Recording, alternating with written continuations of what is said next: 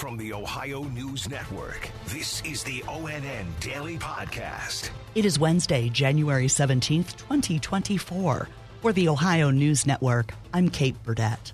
Just a few days after a woman was shot and killed outside of her home in Ashtabula Township, a female suspect turned herself into authorities in another country.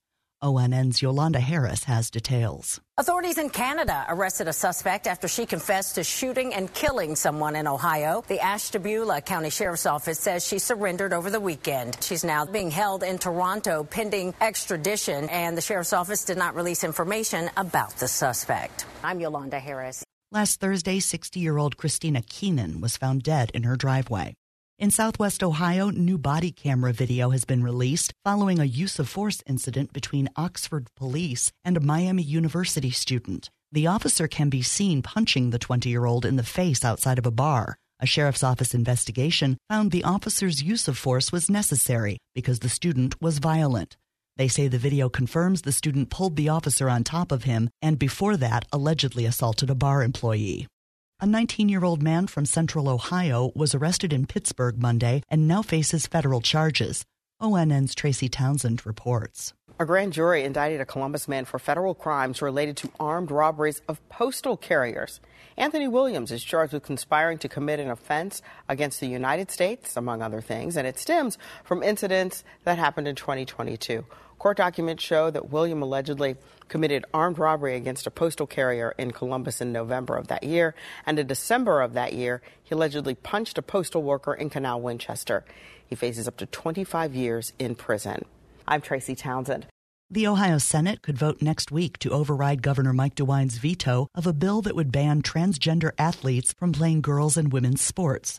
ONN's Angela Ann has reaction. The Ohio High School Athletic Association is weighing in on next week's vote. It sent us this statement yesterday saying, in part, House Bill 68 would have a direct impact on the OHSAA's transgender policy, which has been in place since 2015 and served our member schools to provide participation opportunities for transgender students without putting biological females at a competitive disadvantage.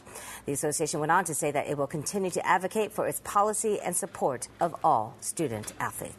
I'm Angela Ann. Ohio lawmakers are debating a bill that would crack down on stores that sell vapes and tobacco products to minors.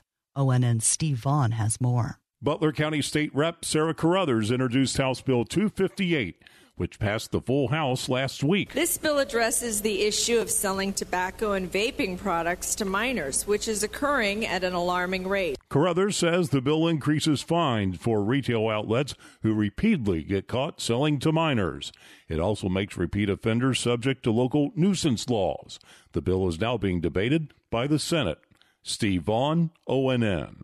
Governor Mike DeWine has announced another $4.8 million for police body cameras around the state, benefiting a number of agencies in southeast Ohio.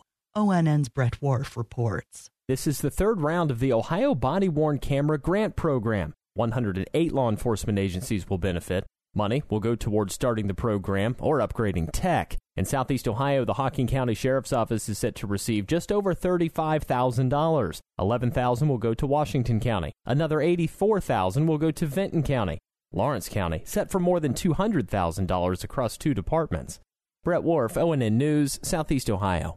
The Ohio State University has announced a new athletic director. Here's ONN's Dom Tiberi in Columbus. A new era of Ohio State athletics is ready to begin under new athletic director Ross Bjork. The 51-year-old Bjork comes to Ohio State from Texas A&M, where he served as athletic director since 2019. Prior to that, he was the athletic director at Mississippi. He has 25 years experience in athletics. No previous ties to Ohio State. He is replacing Gene Smith, who served as athletic director at Ohio State the last 18 years. Smith will retire in July. I'm Dom Tiberi reporting.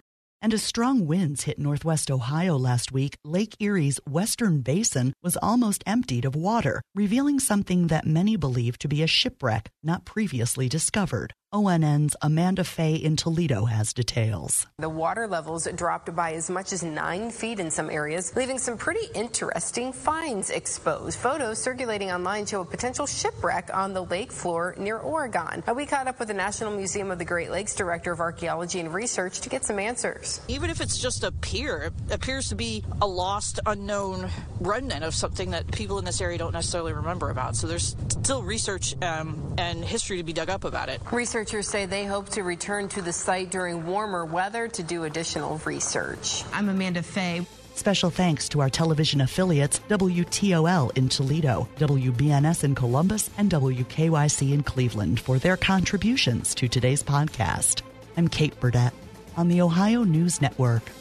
This has been the ONN Daily Podcast, a production of Radio Ohio Incorporated on the Ohio News Network.